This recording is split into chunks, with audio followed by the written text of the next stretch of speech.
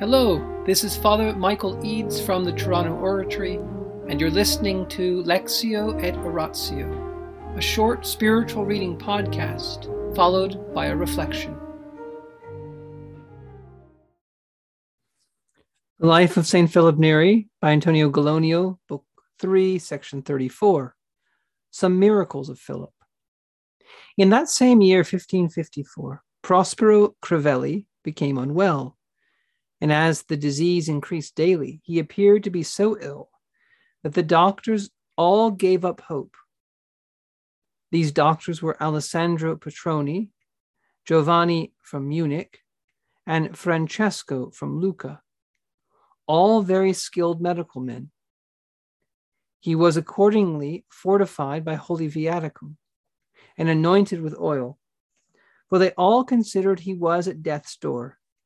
Indeed, the priest was commending the dying man to God and the saints in the usual manner, and sprinkling him with holy water, when Philip arrived and found all that was going on. "So why is it," he began, "that I have not seen you for the last 2 days? The doctors assure me that I am dying, and will do so the next time that the fever I have been having recurs." "But," said Philip, "I have heard that you have made me the heir to your property. I can think of nothing I should like to hear less. So I renounce your inheritance. Give it to someone else." Then he added,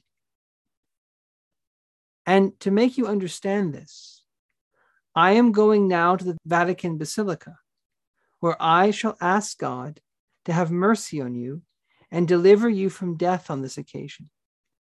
If I can't obtain that, I shall gladly offer my own life to God in exchange for your life. If I can't obtain that, I shall gladly offer my own life to God in exchange for your life and health, which I trust will bring it about that I get what I want." Having said this, he then prayed, and with tears running down his face, and laid his hands on the dying man, who immediately fell into a sound sleep, astonishing as it is to relate. Philip took the occasion to make his visit to the Vatican Basilica and knelt there for half an hour in prayer, pouring out his entreaties with all the submission of mind he could muster, and wearying God's majesty with his effective prayers for the life of the dying man. Nor was his prayer in vain, for even while he was raising his hands and voice to heaven, the dying man woke from his sleep, having slept for about a quarter of an hour, and discovered that his health had returned, to the astonishment of the doctors. In the name of the Father, and the Son, and the Holy Spirit. Amen. Angels of God, our guardians dear, to whom God's love commits us here, ever this day be at our side, to light and guard, to rule and guide. Amen.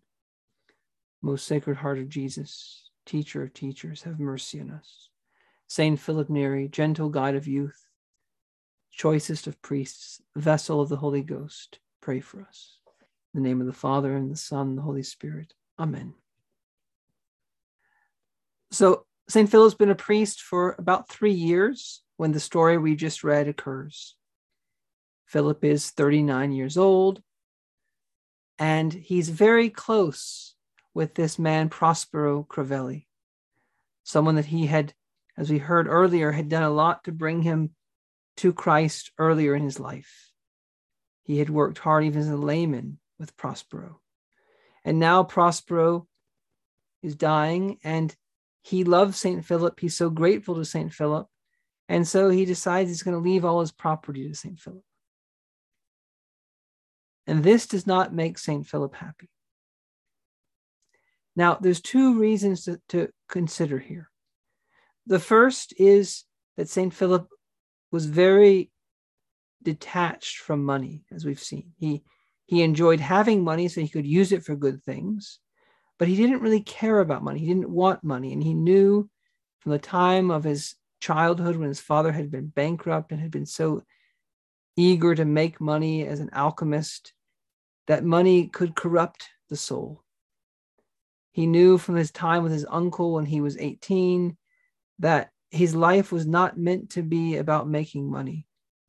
And he knew from the visions that he had that he was supposed to live in Rome in great poverty. So Philip had great spiritual motivations and a certain fear of what money would do to him. On the other hand, there's a certain amount of evidence that St. Philip's capital sin was sloth. Now, we can't go into all that right now, but keep that in mind as a hypothesis. And what happens if you are made the heir of someone's will? Well, especially if you have any executive power, it's a big hassle. It's a lot of work. And if there's family members who want some claim on the money or the property, there's even more of a hassle. And then there's a whole speculation of whether Philip the priest had worked his way into the will, had sort of manipulated him. And so whether or not it had anything to do with money, St. Philip had a distaste for the effort and the difficulties of being the heir of someone's will, especially when he wasn't family. And the reason I mentioned sloth is a kind of sadness about the effort to be close to God. Sloth is a kind of dislike for effort, for work. The slothful man often says, oh, that's going to be hard. And it's the hardness, the spiritual difficulty that discourages the slothful man. And St. Philip didn't want anything to do with this will. So much so that he was going to pray, and he did pray, that he would get better. And not only did he pray, but St. Philip was willing to offer his own life in exchange for Prospero's life, just so he wouldn't be made the heir to his will. So let us ask tonight for the grace to not be greedy. The gospel at the English Mass today, the Novus Ordo Mass, is about the fact that it's easier to enter through the eye of a needle than for a rich man to enter into heaven. Wealth and money is very corruptive of our spiritual lives. Why? Because it promises us power. It promises us food. It promises us pleasure. It promises us rest. It promises us ability to get back at people. It promises us ability to make others people feel sad because we have more than they have. It promises us all kinds of things. And money can be the source of all these kinds of things we can buy. And so we begin to trust in money. We begin to think that money will do all these things for us. And if we have enough money, we don't need anything else. And so we have to beg the Lord to take out of our heart greed. We have to take from our heart an over-reliance on money. And St. Peter said, well, Lord, if it's easier to enter heaven, it's easier for a camel to go through the eye of a needle than a rich man to enter heaven, who can be saved? And what did Jesus say? With God, nothing is impossible. For man, it is impossible. So we have to ask the Lord that if we have money, to have the grace to make use of it for good, and not to be too desirous of it, and not to care too much about it, but to be stewards of what we have, and to ask for the grace to use the money that we have for the Lord, for his service, for the beauty of his church, for our family, for our friends, for the poor. And St. Philip, by his example, is reminding us that having money, just having money on its own, is not in itself good. Lord, give us a heart that wants to serve you primarily.